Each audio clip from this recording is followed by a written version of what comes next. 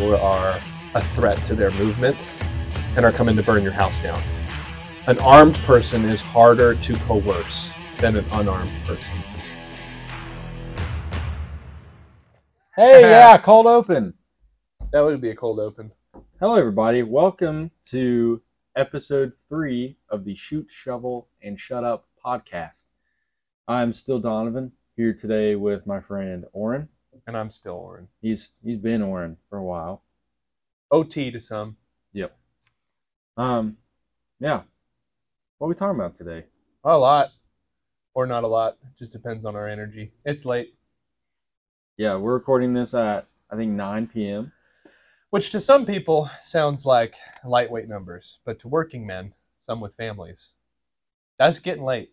Ever since I got married, which has been like a year and a week now. It'll be a year and a week on Sunday because I just had my anniversary. Congratulations. But marriage, I've learned, turns you old. And me and Elizabeth are normally both in bed snoozing by 9:30. Really? That is old. And it is so nice. And I try to wake up at 5:30. Normally it's closer to like 6 or 6:30. So I can get me like a healthy 9 hours a night. Well, remember what we talked about in the last podcast, where the nation as a whole and the Western world, us with media, social media, are chronically underslept because we spend so much time on our phones, and because of electricity in general, we keep the lights on later. So, like, getting 9 hours of sleep a night, super healthy for you. You're probably not going to have dementia. No, I hope not. I'm going to try really hard not to. But yeah, I try it. I'm really bad at right before bed. I'll watch like a YouTube video. Mm-hmm. And then the first thing I do when I wake up is I have my phone set to where it'll turn on like just like a sleep setting where like all my notifications are silenced but it'll like do my alarms. But I won't see like any of my text messages, or if something like pops up on Instagram, like it won't notify me of anything. I have it set to do that until 7:30, which is when I leave for work, or maybe like 7:15. It's set from like, it'll be 10:30 at night to 7:15 in the morning. But I turn it off on my own, and then I lay in bed and scroll for like 10 minutes. I want to stop doing that. So I'm just going to not do that anymore. Well, again, call back to our previous episodes. You have, I think, in both podcasts talked about the value of reading. And so maybe you could take that time and read a book with a little nightlight before going to bed instead of scrolling. Yeah. I have not, I'm going to be completely honest with you, Donovan. That book that we're supposed to be reading for, Wednesday mornings, I don't think I've touched it since November. Gospel treason? Yeah, gospel treason. I'm committing group treason. I haven't read it since the second chapter. Can I be honest with you, Oren? I would have it no other way. We know you haven't read it since November. Okay. It shows. Every time I show up? Every time you show up. Or don't? Or don't. Well, see, here's the thing. I don't much like the book. What? Okay. Let's give me 30 seconds, and then we're going to talk about what we actually want to talk about. Tell me what you don't like about gospel treason. Other than, does it make you feel bad? No, it doesn't make me feel bad. Because it makes me feel bad. It makes me want to be a better man and a better Christian. Well, that's good, because I think that's the point of the book. And there have been parts of the book where I've gone, hey, that's a really good point. But I think my overall takeaway from the book, just like as it has been written, I find it to be, I don't know, I think it's written sometimes oversimplified, or just like, I don't want to say dry, because it's not dry. There are theology books that are really dry and heady. I feel like this is the opposite of that. I feel like it's dry and then shallow. Some parts, yeah. I agree with you there. Like where I'm like, this could have been said a lot quicker, or I wish he would have dove into this point a lot more. I don't know. I'm not an author. I've never written a book, so I don't want to be too critical, but it's just like, I've read other theology-esque books, Christian living books, that have really engaged me a lot more than this one has. And I'd like, the last thing I want to do when I meet with you guys on Wednesday mornings is talk about this book. Yeah. And it's not because it's challenging me really hard. Like, there are some spots that like when it does challenge me, that's when I'm enjoying, like, I want to talk about it. Yeah. It's because I feel like then there's something to engage on. But a lot of times I'm just reading the pages and I'm like, I feel like we're just skipping over the good stuff and maybe going deep in like something that's kind of, it didn't need to go deep into. I don't know. But again, I haven't read that much of it, so maybe I need to give it more of a chance and keep reading it. I would at least read it because you have to. See, maybe that's also part of it. I don't like people telling me I have to read books. Yeah. It's Well, why I didn't do well in college. what you sign up for? Anyway, um, I want to talk about my experience that I had on Friday. Wait, before we jump into that, do you have a random fact for the week? Random fact for the Because we week. got to open with that one. I don't. Do you? Yeah. All right. Yeah, you do. I will just won't have one this week. Maybe I'll think of one while you say yours. I hope so. Okay. Yeah. All right. So my random fact of the week is: did you know that during World War II, my favorite historical topic,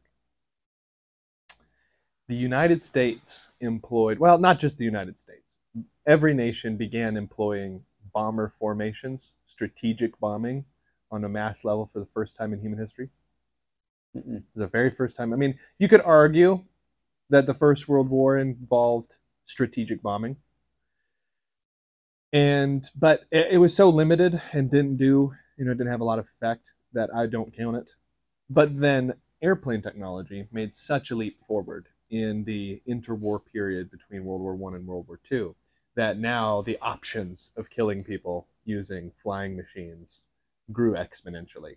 Mm. Like if the Wright brothers, I'm not sure when they passed away, and that's my failing as a historian, but if the Wright brothers saw what was accomplished with airplanes in World War II, I think their minds would have been blown because their little thing that they built that they flew in Kitty Hawk was basically a kite with an engine strapped to it, and it Yeah. flew hundreds of yards.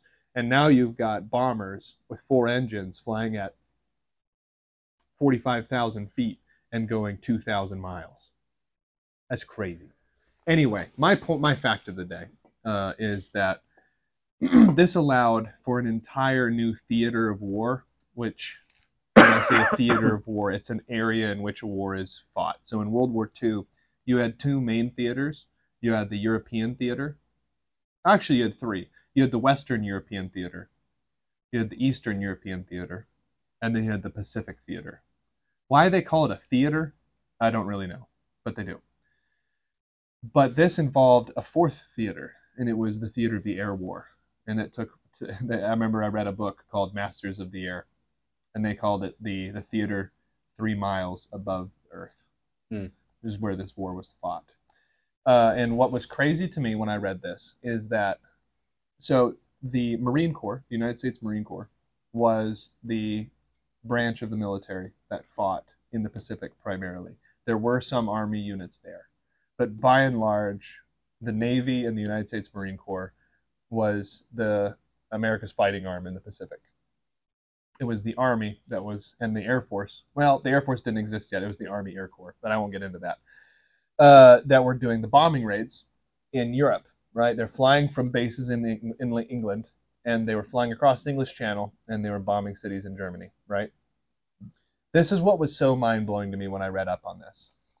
There was an entire war being fought in the Pacific with the Marines, right? They're on the ground. They're getting shot at. They're getting artillery shelled. They're getting blown up with grenades. All this crazy stuff. There is a real war being fought with dozens of battles, thousands of lives lost in the 3 years that the Marine Corps was in the Pacific. This is what's crazy to me. In airplanes, above France and above Germany and above Belgium, in the 8th Air Force, well, not just in the 8th Air Force. Yeah, in the 8th Air Force alone, which was a bomber flight, right? They're all B-17 bombers. More men died flying B-17 bombers than the entire Marine Corps lost in the Pacific fighting a ground war. It was some 48,000 men perished flying bombers over Germany in World War II. That's crazy. Isn't that crazy? Because you think about air wars, and it's usually something that can be violent. You have the possibility of ending in a fiery death, falling to earth, right? But you don't because it doesn't involve as many people in the air, so you just don't think of the losses on that scale. But they were losing so many bombers, and they were sending so many bombers, so there was lots to be lost. That by the end of the war, they lost some 48,000 flyers. and it was more than the entire Marine Corps waging a ground war in the Pacific. Mm-hmm. It's crazy to me. Thousands of Marines getting killed. One air wing, the 8th Air Force, lost more people. And like right now in the Air Force, don't we have like less than 200 F-15s or something? It's F-22s. F-22s. We made like 124 of them. Yeah. It was like Obama actually canceled the order of them. It's the greatest plane ever made, according to my understanding of it. Yeah. And yeah, but to be fair, it's kind of like trying to find allocation of resources because those things are so expensive to make. But again, it's like back then. Now, if we tried to do the same strategic level bombing, it wouldn't be possible because they'd all get knocked out of the sky by anti-air defenses. Yeah. That technology didn't exist then, so we were able to use strategic bombing. But this is another thing that's crazy. It's a little extra little tidbit for the listeners. And I promise the history nerd stuff is about to end, so hang in there if you're not into this. But this was crazy. Before the war started, strategic bombing on the level that was achieved during the war was impossible technologically.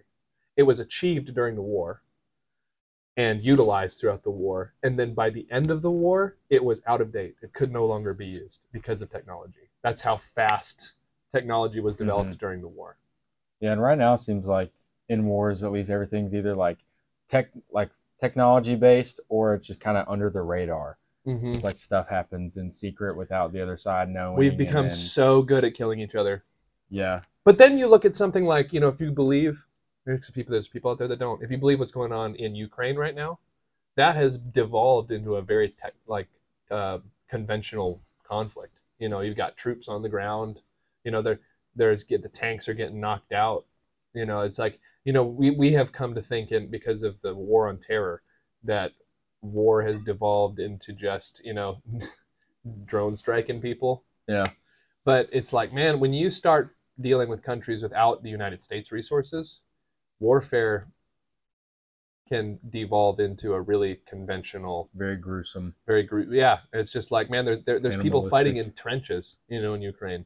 It's like, we thought that trench warfare was over after World War I, and here we are, people digging in, making trenches. It's just like, there's some things that don't change about war, and there's a lot that does. Don't get me wrong, warfare changes. But all right, history moment over, and Donnie will bring a fun fact next week. Yeah, I will think of one for next week. It can be literally anything. Okay. Hey, and if you guys want to share your fun facts, listeners, go ahead and write them to us. We've got a YouTube channel now. It's called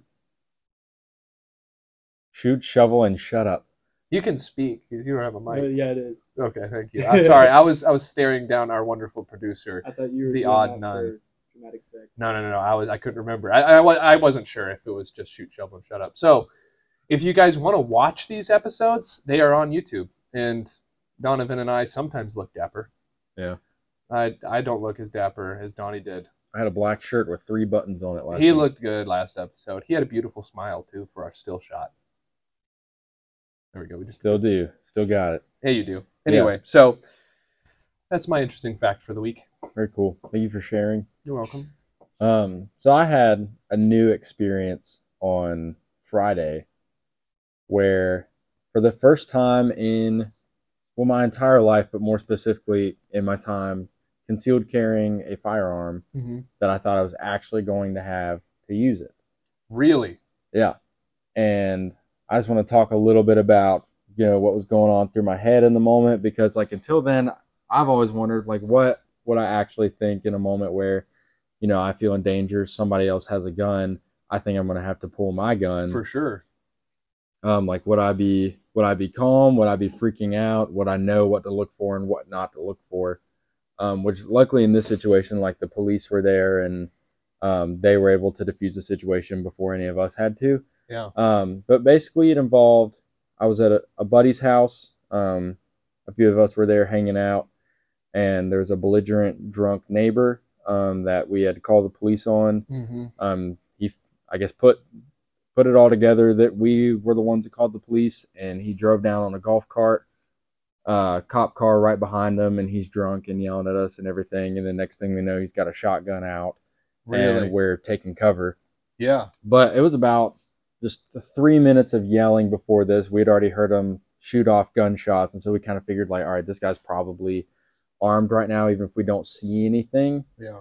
And I remember in the moment, the first thing I thought was I was thinking about my clothes because I was wearing this hoodie where if you're watching on the YouTube, you can see the hoodie I'm wearing. And I also had a zip up.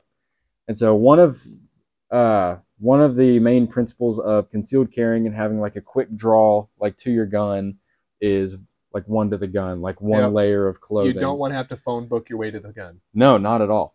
That was the first thing that was going through my mind, as well as do I have a round chambered?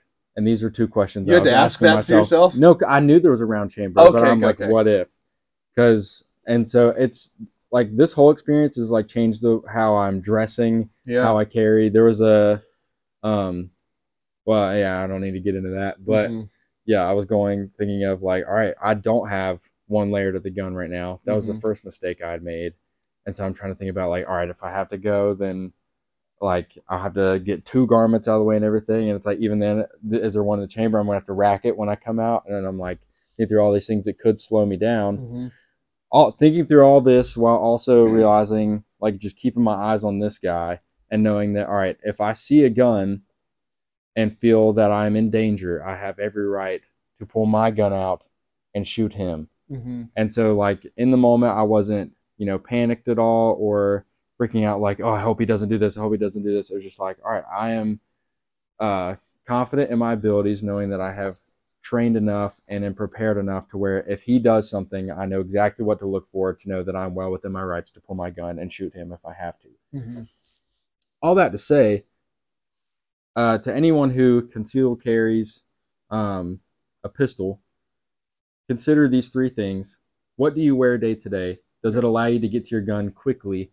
How do you carry your gun? Do you carry it where you're ready to shoot it at any moment's notice? Because honestly, I never thought I would be in a situation like this because I'm like, I'm probably going to do all this training and everything to be prepared, and I'm never going to get in a situation in my life where I may have to pull my gun. This is the closest I've ever gotten, and I never thought this would happen. Like, it was a crazy experience. And then, do you know your laws well enough to know when you can and can't shoot a man? Right. Those are important. Yeah, they're very important. Which ended up, he pulled out a shotgun, and because the police were there, we just kind of took cover, and they pulled out their guns, and we're kind of just keeping it controlled and contained. I don't think he ever actually pointed it at anybody. I'm not real sure on just, I didn't really remember any of that stuff.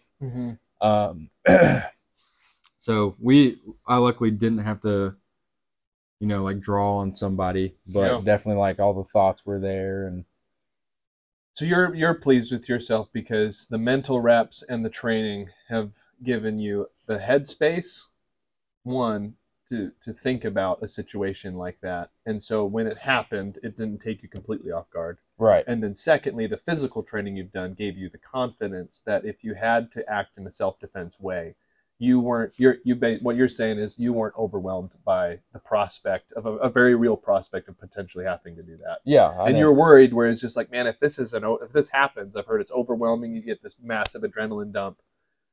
Am I going to be able to function? Like, that's what you were worried about. And you're like, I kind of want to be tested in this way because I want to know that I have what it takes to be able to stand in the pocket and deliver when a threat presents itself. Yeah, it was a perfect situation where it was like, I felt like anything could happen at any moment where I could have to do something, and then luckily I didn't. But it was enough of an experience to know, like, all right, I think this is how I would like react in this situation. Yeah. Well, and to be clear to our audience, like, Donovan is not saying, and I would never say also, that we want to be in a situation where we kill somebody. No, not at all. I'm so glad I didn't have to draw my gun, because I'm trying to think, if I did have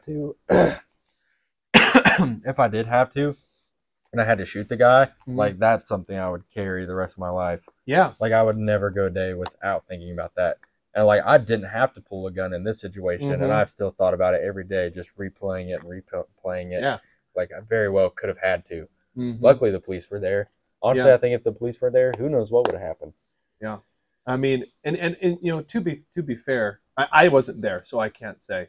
But who knows if the guy actually had malintent? He probably was like you said, he was drunk. So, and he was mad. He was drunk and angry and whipped a golf cart right down that road. Right, but it's just like a guy like that. Like if I can, this is gonna sound bad. Please, listeners, dear listeners, take this in the heart in which it is offered. If I'm ever in a shooting, I don't want to get into a shootout. I don't want to have to shoot. I don't want to have to put holes in the person who's like drunk and belligerent and probably would regret their words the next day. Yeah. Like if I get into a shootout, I want it to be with somebody who's like being malicious. You know, like I don't want to shoot somebody who's being an idiot.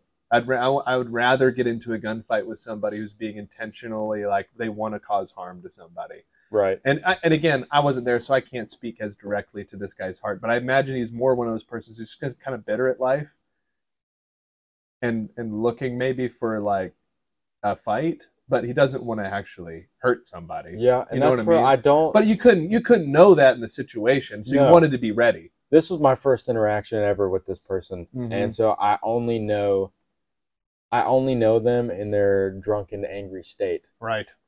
And so like I don't know his character as a sober man at all. I just know this person probably made the decision to be drunk. Yeah. And probably also knows how he gets when he's drunk. Yep.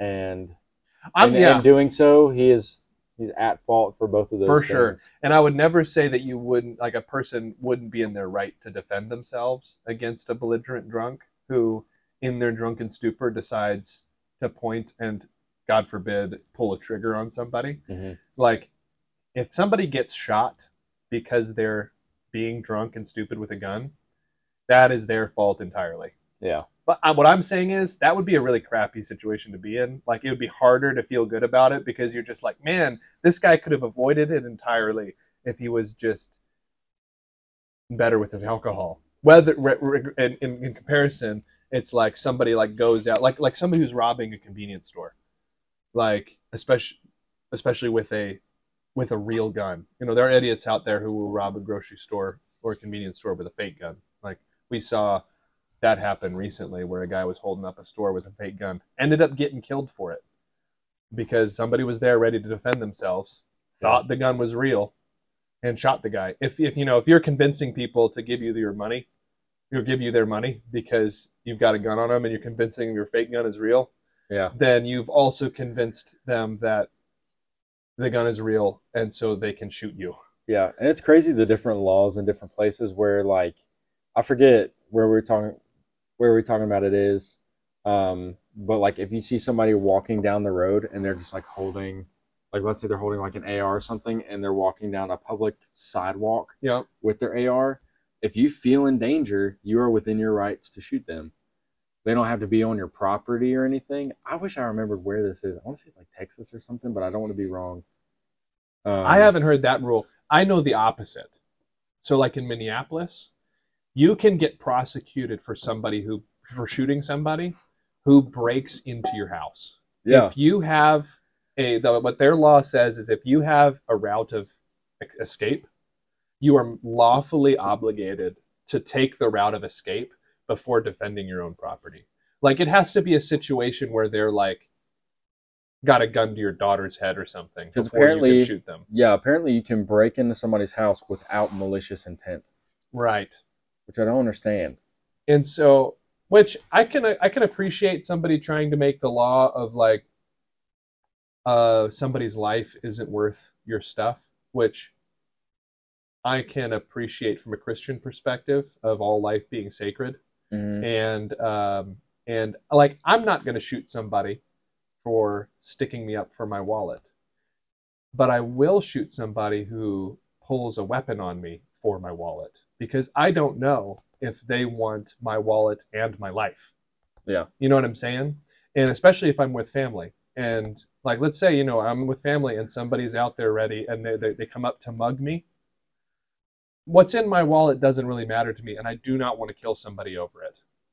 But I'm going to defend. But if a weapon comes out, it's been plenty documented that, just capitulating and saying, man, I don't want any trouble. Here's my wallet. There's been plenty of people caught on camera taking the wallet and then shooting the person they stole the wallet. Like it's crazy. People out there are crazy. Get the money, shoot the witness. Yeah. And so it's not about protecting the wallet.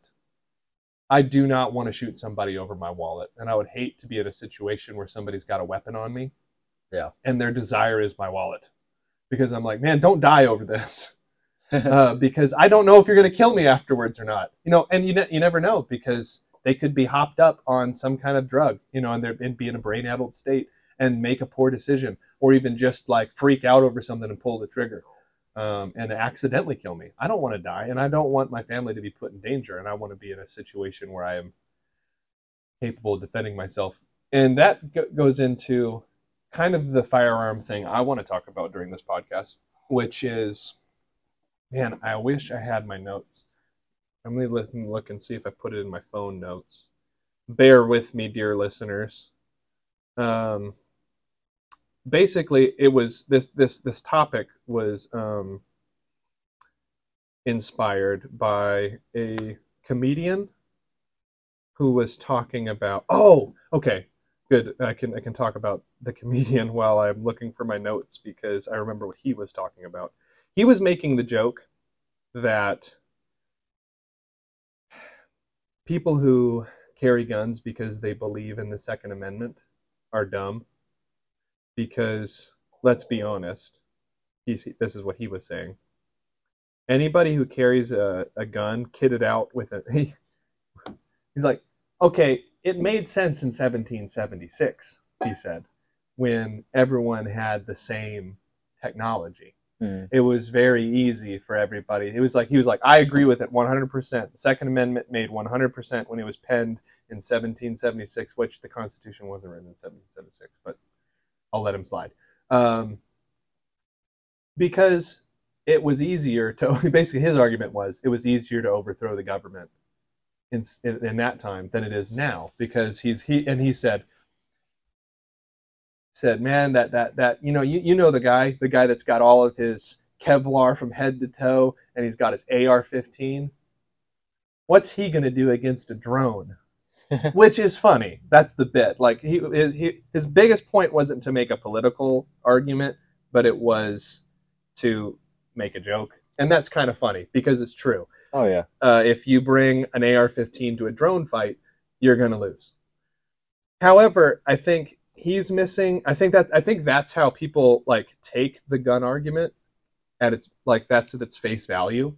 And they're like, yeah, all these people who are saying they're going to carry guns because they want to have the power to overthrow a corrupt government, they're stupid, because the corrupt government is more powerful than them, and they're going to beat you every time. All right, let me stop talking and actually look up my notes. And I think that's really short. Oh, here we go. Nope. That's last episode's notes. Oh, hey. Donnie, what are you drinking? I'm drinking an Ale 8. What is Ale 8? It is a beverage from Kentucky. It is, some would compare it to like a ginger ale or a Sierra Mist. It tastes better, I think, than both of those. It's got a Ale 8-1. Ale 8-1. What is that? What that is? Yeah, so it's a play on words, because it's a late one. A late one. A late one. Yeah. Learned something new. Yeah, established in 1926. It's pretty good. It's a lot sweeter, I'd say, than like a ginger ale. Yeah, it's got a lot of sugar and a lot of caffeine in it. Yeah. It was brewed for a competition and won first place, and then they just kept making it. And the nickname in Kentucky is Kentucky Swamp Water. Yep. I love that stuff. Yep. I'm drinking water because I already drank this can, but I wanted it to be on the podcast. I'm not going to tell you what it is. You're going to have to watch our YouTube video. But I rep it hard because I think it's the best energy drink on the planet. Donnie disagrees, but I genuinely like it. It's pretty mid at best, I think. This flavor is really good. All right, actually, I'm going to pull back the curtain. I only bought it because it says Jocko on it. Oh, frick you. We got to make him watch it. No, I only bought it. It's this flavor. The video is going to be on the Spotify. I only bought it because it says Jocko, and I thought it was okay. I got the coconut mango one, I think is what the flavor is. That is the only flavor I've tried. Maybe the green apple is better, or the sour apple, but honestly, I hate sour apple flavoring in anything. That's my.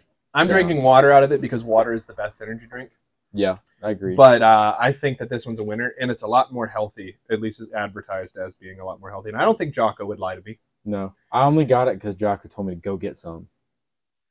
He does say that. Yeah. Get some. Go get some. Jocko, anyway, out. Jocko, you should be on the podcast. Hey, Jocko, if you ever want to come out here from California and have a show with two idiots who absolutely adore your work, we would have you in a heartbeat. We'd even pick you up from Atlanta. It'd be really good for him too. It'd be good for you, Jocko. Yeah, you would reach a bunch of people who already listen to your podcast. Bring as many of these crap energy drinks with you as you want. I will drink them. Donnie will not, because he's not a shill. Yeah. I'm not, though, because I genuinely like the product. No, I'll try out some other flavors, All right. Jocko. All right. I've got an unopened sour apple. Not tonight. Yeah, that's smart. Okay, anyway, back to my point. So this guy's saying Second Amendment supporters are dumb because there's no way we could stand up to the United States military, right? I agree. And I would agree on its face. If American gun owners were to revolt and be pitted one-on-one or like group on group against the United States military, we would lose. Yep. 90% of the time, 99% of the time. It would really have to be like and regardless, it would have to be a prolonged conflict like the Afghanistan conflict to win. And a lot of people would die. Mm-hmm. A lot of people on the insurgent side would die. And so, but I think that misses the point, because what I think is great about firearm ownership, I was talking about this quite a lot this week, and it's what inspired me to bring it up on the podcast, is firearm ownership is more than like being prepared to rise up against the government. And I don't discount that. I think that is a valuable truth to gun ownership, is an armed population is harder to oppress than an unarmed population. Mm-hmm. But it's more than that. It's the fact that when you take gun ownership seriously, you are giving yourself more authority to deny the whims of others. Be it a mugger in the street or a mob of people that have decided you are a threat to their movement and are coming to burn your house down. An armed person is harder to coerce than an unarmed person. And the freedom to bear arms is the freedom to self-defense. When you take away the freedom to bear arms, you take away the freedom to decide how you want to live your life. Life, liberty, and the pursuit of happiness. Mm-hmm. That is the point of our government system. And I firmly believe in that. I firmly believe that that still exists today in our country. Maybe some could argue, and maybe I would agree with them, that it's less than it was back in the day.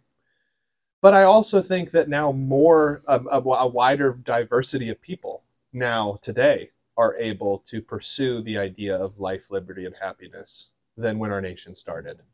You think about Native Americans, you think about African Americans, anybody of color. It was difficult, if not impossible, for them to pursue the same freedoms as the white European colonists. Mm-hmm.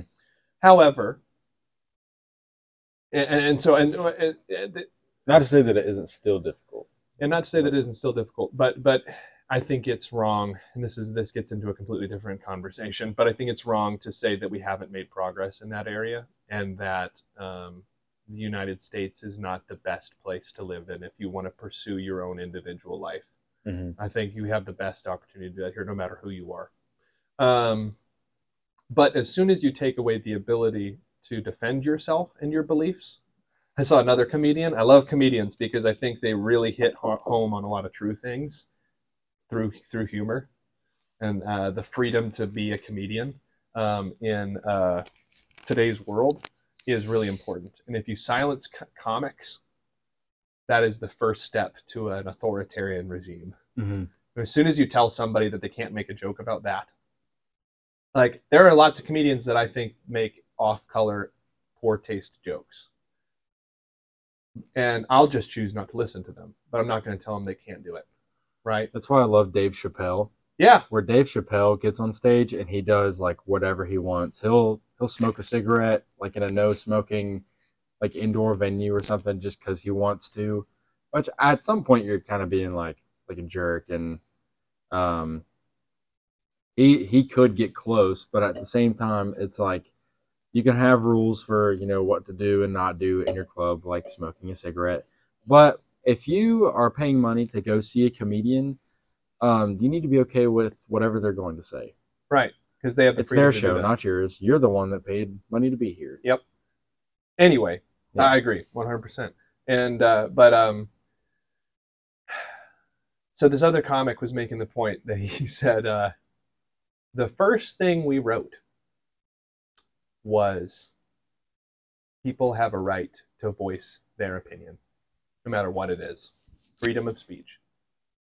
People can say it without fear of recourse, which today is not entirely true. You can get fired now. And it's not just people like to say that, oh, we're changing. It's always been the fact that if you say something that the company you're working for feels is damaging, Mm-hmm. people have always been fired for that. I think what we've seen today is just a shift in what has been considered to be improper or damaging to the company, right? Anyway, but he was saying the first thing we wrote was you have the freedom to say it. Then he said that the joke was the second thing we wrote, but you better get a gun.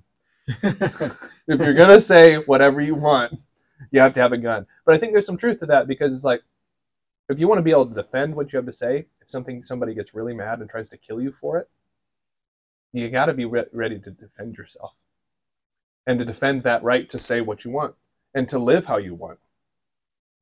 Now, if the way you're living is impeding somebody else's pursuit of life, liberty, and happiness, the pursuit of happiness, then it's wrong, and that's why we have laws. Mm-hmm. But basically, this is a mindset of, I see firearms as a tool to defend the sanctity of life, and I believe that life is sacred, and it's sacred enough to fight for. Mm-hmm. Which seems oxymoronic. I think this is where a lot of pacifists get their ideology from, is because they're like, well, yes, life is sacred, and so I'm never going to put myself in a situation to use violence against others. I don't subscribe to that belief system, because I believe that if you are not willing to fight for what you believe in, then that belief system goes away. And as a Christian, I am willing to die for my faith, because I believe that I have a God who's powerful enough to fight for me. Mm-hmm. That's not something I'm going to draw weapons over. And so somebody could call me a double-minded or a pacifist there. But I also believe that I have a right and I have a obligation to be capable of defending the people around me who I love, right, against assault and against tyranny. I don't know if you do this, but I feel like every time I'm carrying, just wherever I'm at, if I'm around certain people, it's like whenever I'm carrying, I am assuming the responsibility of being in charge of the safety of anybody who's immediately around me should a situation arise. Is that something, do you like consciously like make that switch in your head? Which I guess I do that even whenever I'm not carrying, but it's like, all right, if something was to go down, I feel responsible to be the one to handle it. Sure. Just because I think I have confidence in my knowledge and in my abilities to be able to do something if I needed to do something. Yeah. I think being in a position to and being capable and being prepared to defend people around you is definitely the mindset that self-defenders should have. And it's not something I'm going to flaunt either. We're like, okay, guys, Yeah, if anything goes down, we'll get to that. I'm your guy. That's something I do want to touch on. It's like the whole point is to be very discreet, and it's like you don't need to flaunt if you're the one who, if you feel you're the one who, it's not even like knowing the most, and it's not a pride issue. I think with owning a gun and being responsible with it, there's a lot of humility that comes with it too. It has to. You have to have. If you're not humble with carrying your gun, then don't carry your gun. Yes, otherwise you're making everybody uncomfortable. Yeah, I think people who are prideful with their gun carrying are people who open carry. But anyway, I want to finish my point before I want to answer your question. That's a whole other. And I'm gonna get. Well, I want to get into that briefly after this. Is that I don't necessarily, when I put my gun on and I go out about my day, I don't. Yes, I say I do think about it in the perspective of now I am capable. I'm much more capable of defending. Like if I'm at work and for some disgruntled former employee or whatever shows up to my business and they're gonna start capping people, I'm like, I realize that now I'm in the place to best defend myself and the people around me. But I don't see it in the perspective of, okay, now I don the responsibility for people around me. Because I think that, like, okay, again, let's go back to what I said in our first podcast when we were talking about self-defense. If I'm like in Walmart someday in the future and I've got my wife with me and an active shooter starts shooting up the Walmart, I'm not going to seek out that gunman to defend the people around me. Get your wife and get out of there. I'm going to get down and get out because I feel like my responsibility is to defend my own life and to defend the life of my loved one. Absolutely. Right? Yeah. But let's say on the way out, I'm running down a hall and all of a sudden the gunman appears on the other end of the hall. That's when I'm going to draw my gun and attempt to defend my life and my wife's life. Yeah. But I'm if I'm there by myself, I'm not going to go out of my way to be a third party savior in that situation. And some people can disagree with me, but I don't believe that is the first. We're not called to be first responders in that situation. And it does make it also, you got to think about it this way, because of if you shoot somebody, no matter how justified it is, you're going to go to jail for the night. You're going to have your gun taken, and you're probably going to be wrapped up in legal litigation for the next few years. And so I am not willing, because I have the responsibility to defend myself and defend my family, I've got to also take into account at what point do I need to cross the line from preservation to go on the offensive? Because is it going to be worth the subsequent stress financially and emotionally of what this is going to cost if I draw my weapon and go to work with it?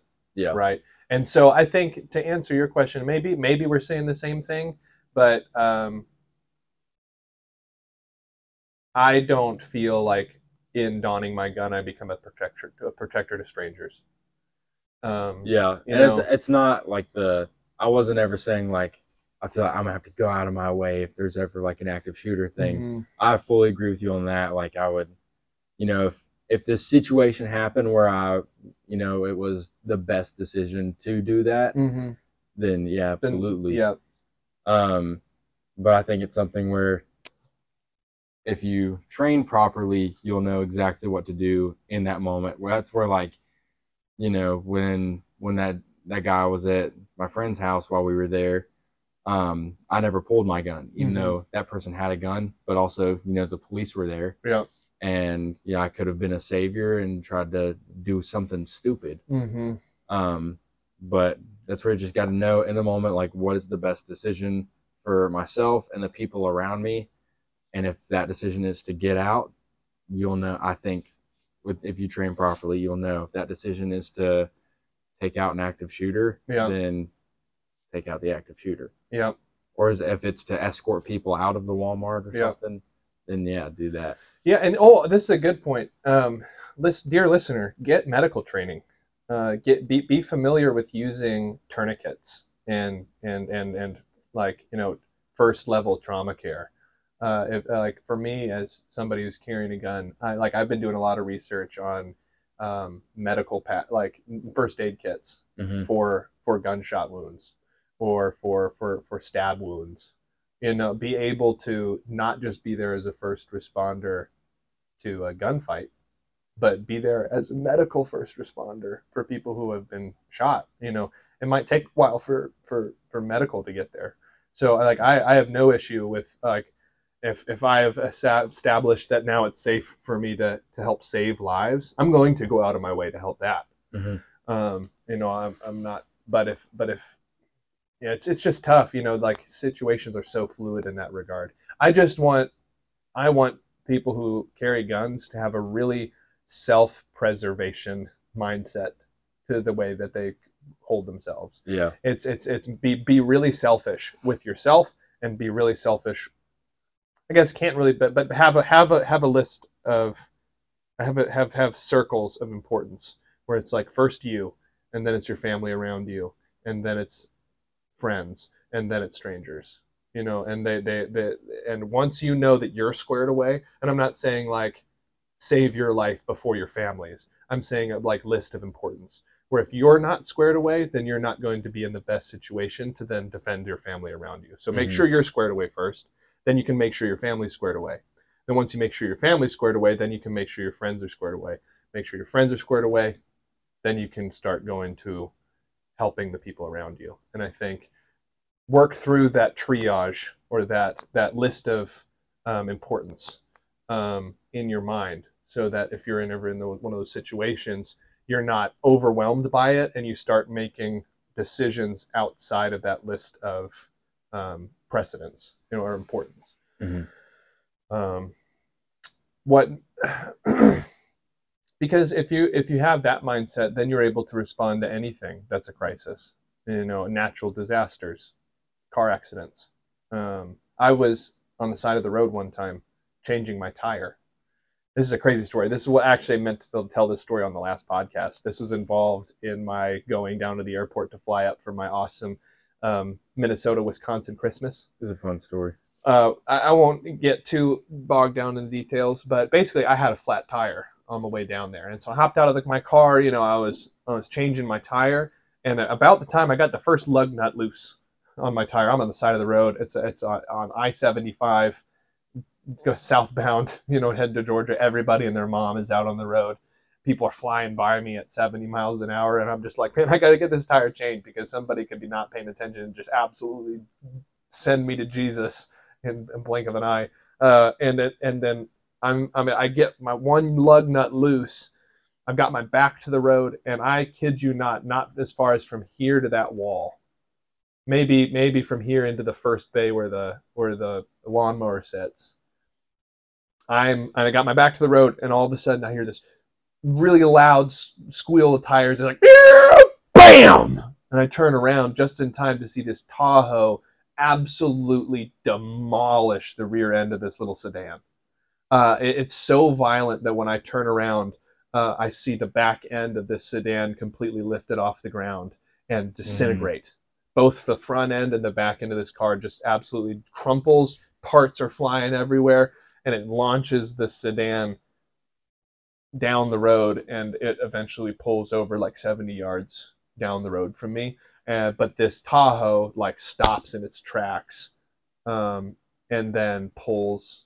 I can't remember if it pulls off the side of the road or if just the place that it ends up landing because of the accident, they get off the side of the road. But fortunately, the way that this accident transpires, both vehicles end on the Tahoe that does the hitting, bam, and is right across from me, is on the other side of the white line on the slow lane. And the car that got hit gets knocked into the other lane and eventually ends up on the other side of the white line on the left side of the road, the fast lane. And so I'm like, oh, shoot, I got to make sure these people are okay. And so I pull out my flashlight, which, by the way, men especially who are listening to this podcast, but really this applies to anybody, carry a flashlight in your pocket. I do. It goes in my back pocket right next to my wallet. And this buddy right here is awesome. I use it every single day for anything. Like, it's tough. I drop something on the ground, it's in the shadow, and boom, I turn it on. But this turned into an invaluable tool while I was on the road because it was in the middle of the night. And so I'm not wearing any high vis stuff. I mean, I'm dressed very similarly to how I'm dressed now. I'm wearing a black shirt and a camouflage vest. That's going to be tough to see on the road. And so I use my light, I turn it on, and I start kind of just shining it up and down, not to blind drivers, but to point myself out. Yeah. And so I get people stopped, and then I go across the road, run across the road to the Tahoe, and all the airbags are deployed. The front end is about half the size it used to be. And there's smoke in the car and everything. I got like, man, I'm checking for fire. I'm checking for leaks. Fortunately, there's none of that. And I get them to unlock their door. I can't see the people inside because the airbags are all deployed. Yeah. But I get them to unlock the door, and I go to open the door, and it's so bent that the door can't open. And so I use my tire iron, which I had in my hand still. They've got a flathead end on the tire iron, and I wedge that into the door, crack the door open, get my body inside, and I'm able to kind of press the door open. And then I duck under the airbag, because there's airbags on the window sides as well. It's not just in the front. I duck under the airbag, and there's a lady probably in her 20s and a man in his 20s on the passenger side. And they are both just shook up because they just had airbags deploy right in their face. So they're probably concussed. Mm-hmm. And I'm like, hey, are you guys okay? Can you hear me? And like I get them to tell me their names. I get them to tell me where they're going. You know, I establish that they're not too jacked up. And about that time, I hear screaming from the other car way down the road. And I'm like, oh no, they could be really jacked up. And so I'm like, okay, I'm going to call first responders. They're going to be coming. And I'm really careful because I don't know the state of these drivers. They could be drunk. They could be high. They could not want police to show up. So I don't reference police. I don't want them to get freaked out by me and start like, you know, this is super unlikely, but this is another thing, kind of like what you were talking about with the situation with the crazy guy with the shotgun. I'm like, I don't know this situation. I don't know the mindset of these drivers. Mm-hmm. I want to be there to help them, but I also don't want to put myself in danger. So I just say I've got first responders on the way. I never reference police. It's just hang tight here. You're off the road. Stay in the car, and I'll be back. And I take off running. I use my flashlight again, my handy flashlight, to stop traffic. I run across the road and then down the road to this other lady who has just kind of opened her door and is sobbing. Like, she is hysterical. She's probably in her mid 40s. And she's just staring at her phone, which is all lit up. She had gotten it open, but then she was just staring at it with her finger hovering over the screen. Just in shock. Just in shock. She couldn't actually tap one of the contacts. And I was like, hey, what are you trying to do? She's like, I'm trying to call my son. And I was like, I got you. I took the phone from her, and I dialed her son. I got him on the phone. I explained that I was with his mom on the side of I-75. I was able to, if you don't know already, on highways, there are mile marker numbers. And that is a way for you to call any rescue vehicles and to give a really accurate description of where you're at on the highway. And so I was able to say, I'm on 575. I'm really close to the merge with I-75. I'm at mile marker 8. And so I tell her son that, and then I got off the phone with him. He's on his way, and I ask her if I can use her phone to dial 911. And so I get on 911, I get on the phone with them. They start asking me all kinds of questions. They're like, sir, are you all right? And I'm like, oh yeah, I'm fine. I was just changing my tire on the side of the road, and all of a sudden this happened. You know, she's like, okay, what's your name? What are you driving? And like a bunch of questions. And then she started asking me, what are the makes of the cars? At this point, I've walked away from the lady in her car. And so now I'm kind of in between the two cars in the accident. And then she asks me, this is what's crazy, and this is what I've kept in my mind since then. She asked me, what are the makes and models of the vehicles and colors of the vehicles in the accident? And I didn't know. I was so overwhelmed, sensory overload from everything that had just happened. Mm-hmm. No idea. I had no idea. Like, the car that had gotten crunched into, it could have been a truck. It could have been a Kia, whatever. Yeah. And so I actually had to run all the way back up to the first car to even see what color it was. And so then I was able to say, okay, it's a Tahoe and it's white. And I was able to run down to the other one, and it was a I don't remember this one as well. The Tahoe really stands up. It was a black car, and it was either a Lincoln or a Mercedes. Oof. It was a nice car. And it was totaled. Oh, yeah, it was absolutely. Both cars were destroyed. She was trying to get into the trunk. She asked me to get in the trunk so I could get to her medicine, and I was which I don't know how important the medicine was because she couldn't even tell me what it was. But I think it was just something she had fixated on. And I looked at the trunk and I was like, yeah, there's no way we're getting into that without a saw. Yeah. And so I stayed on the phone with 911 until I saw sirens coming. It took them a long time to get there. And this also goes back to our original point of like the idea of carrying a gun to be ready to defend yourself. It all comes with an overarching mindset of being your own first responder, because we were close to Atlanta. You know, we were in the midst of a hub of a lot of infrastructure for response to crises, but it still took them probably 15 minutes to get there. If I wasn't there checking on all these people, you know, if one of them was in critical condition, not that I have a whole lot of medical experience, but I've got training as a wilderness first responder, which is higher up than wilderness first aid. You know, it's like I'm capable to set splints and to stop bleeding, to identify different types of shock. But that's it. Don't you like carry a tourniquet with you? I used to, but it busted, which made me realize that it was a training tourniquet. Oh. So make sure, this is a little hot tip out there. Make sure you actually have a real tourniquet and not a training tourniquet. So I'm glad I never tried to use it, because the spindle would have broken on me while I was trying to get good, pressure with a tourniquet. But anyway, so fortunately, but I tell this story to say, one, it was really awesome to be involved in a situation where nobody's life was actually at risk. Yeah. But they also clearly needed somebody there who wasn't just in this traumatic accident to help them out, help them get sorted.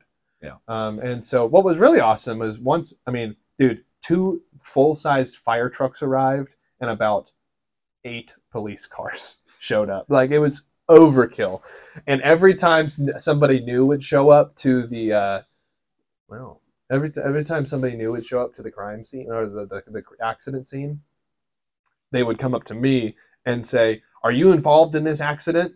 And I'm like, "No, just like I told this, I don't entirely know how dispatch works, but I was like, I told this lady on dispatch that I was not involved in the accident like 4 times." They probably ask what your name is, and they asked me what my name was. They asked what you looked like. Yeah, so that and I was way, like, when they get there, they know who to look for to ask the questions to. I suppose, but like, she asked me all these questions, and then they asked me what my name was, and they asked me like why I was involved. Now it's just like, I guess she just sent them, or maybe they were just trying to verify who I was. But in any respect, I felt like there wasn't good communication between dispatch and the people who arrived. Yeah. But anyway, they showed up, and what was awesome was now I'm changing my tire, and I'm surrounded by trucks that are blocking the road, which was awesome because now I didn't have idiots flying by me at 70 miles an hour while I'm changing my tire. And Never so once, felt so safe. Bro, it was awesome. It was awesome. I was able to just once they realized that they didn't need to get any information from me because I wasn't in the wreck. Mm-hmm. They just let me go back to changing my tire, and so I was able to change my tire, protected by Atlanta's finest police department and fire department. Got my tire on there, and I was just like, "Hey, can I just drive around this and keep going?" And they were like, "Yep, absolutely. Thank you, sir."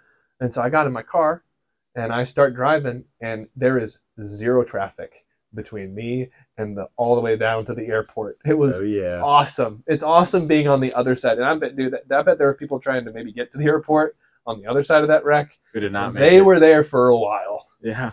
They were stuck in bumper to bumper standstill traffic for a hot minute. But I tell that story to just say, one, it was a crazy experience for me, but two, in a similar regard to your situation, I've always wanted to test myself and be like, do I have the mental fortitude and the moral fortitude to think about other people around me when a crisis happens? Will I be able to be useful in that situation? Or will the situation overload my brain and it force me to make bad decisions or put me in, like, all of a sudden, like, no, that freak me out, and then I make no decision, and I just paralysis by overanalysis. And I think the moral of both of our stories is you're not really going to know how you're going to react until you actually get into a situation like that. And I think you'd be dumb to assume that you're never going to get into a situation like that, because I think everybody has something like that at some point.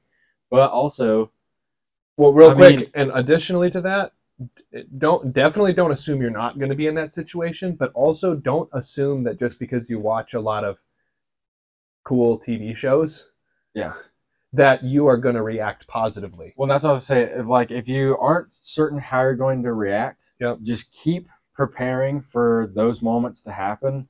Until they happen.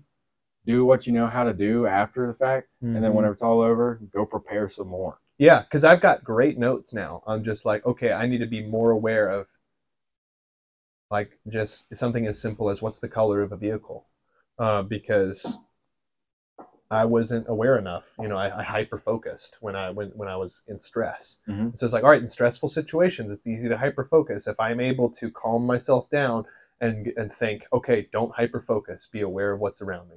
I need to be more aware of how many layers of clothes I'm wearing. Yeah, and think to yourself when you're dressing in the morning, okay, I want to make sure that my gun is underneath my outermost garment. Yeah. And everything else is tucked in. So I think let me wrap this thing up. Yeah, I want to wrap it up by saying one thing, and this is something I wanted to get into as a topic, but we ended up having lots of stuff to talk about here. But one thing that I want to encourage our listeners with, and something that I've been encouraging myself with, is when difficult situations happen to you or to me, that is the best test of our character, how we react to tough situations. It's always easy to be a really moral or a really good person when life is easy. But as soon as you get challenged by somebody to do better because you did something wrong, or if you're in a really tough spot of no fault of your own or somebody else's, it's just tough. The way that you respond to that situation when it's hard, when you're mad at somebody, when you're frustrated at the world, or when somebody's being emotional, or somebody just does something dirty and double crosses you, how you react to that is a great reference point to where you're at in your maturity.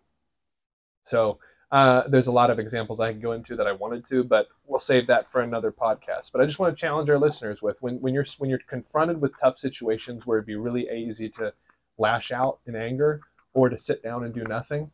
Those are the moments that test the quality of a man and a woman, but we're men, so we focus on dudes.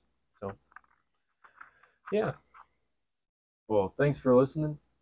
We'll make sure you go like and subscribe. Hit that little bell down at the bottom. Turn on notifications. Yeah. And go watch this junk on YouTube because we want our YouTube views. Yeah. But thank you for listening on Spotify. That's probably where you're at. If you're one of those weirdos using Apple Music, we appreciate you too. And if somehow you found this on iHeartRadio or you found this on Amazon Music, bless your soul. You're weird. We love you. Till next time. Hey, everybody. If you've been listening to the first episodes, you know exactly where this is going. Donovan and I would like to invite the Tucker Holloway to be on the podcast. He's a wide receiver and special teams stud at the Virginia Tech Hokies football team. He is the son of Brody Holloway. He's a good friend of mine. He's a deer hunter fiend, and he is an absolute bloodhound on the trail. And most importantly, dude loves Jesus. Yes, very much so. And we'd love to have him on the podcast. He's a busy man. He's getting ready for spring or for winter training with football. So who knows if we'll be able to have him on at any point soon. And who knows if he even listens to this show. But Tucker Holloway, if you're out there, or hey, if you're friends of Tucker Holloway and you listen to this podcast, hit him up. Let me know we want him to have him on the podcast. Anyway, we love you. Stay strong.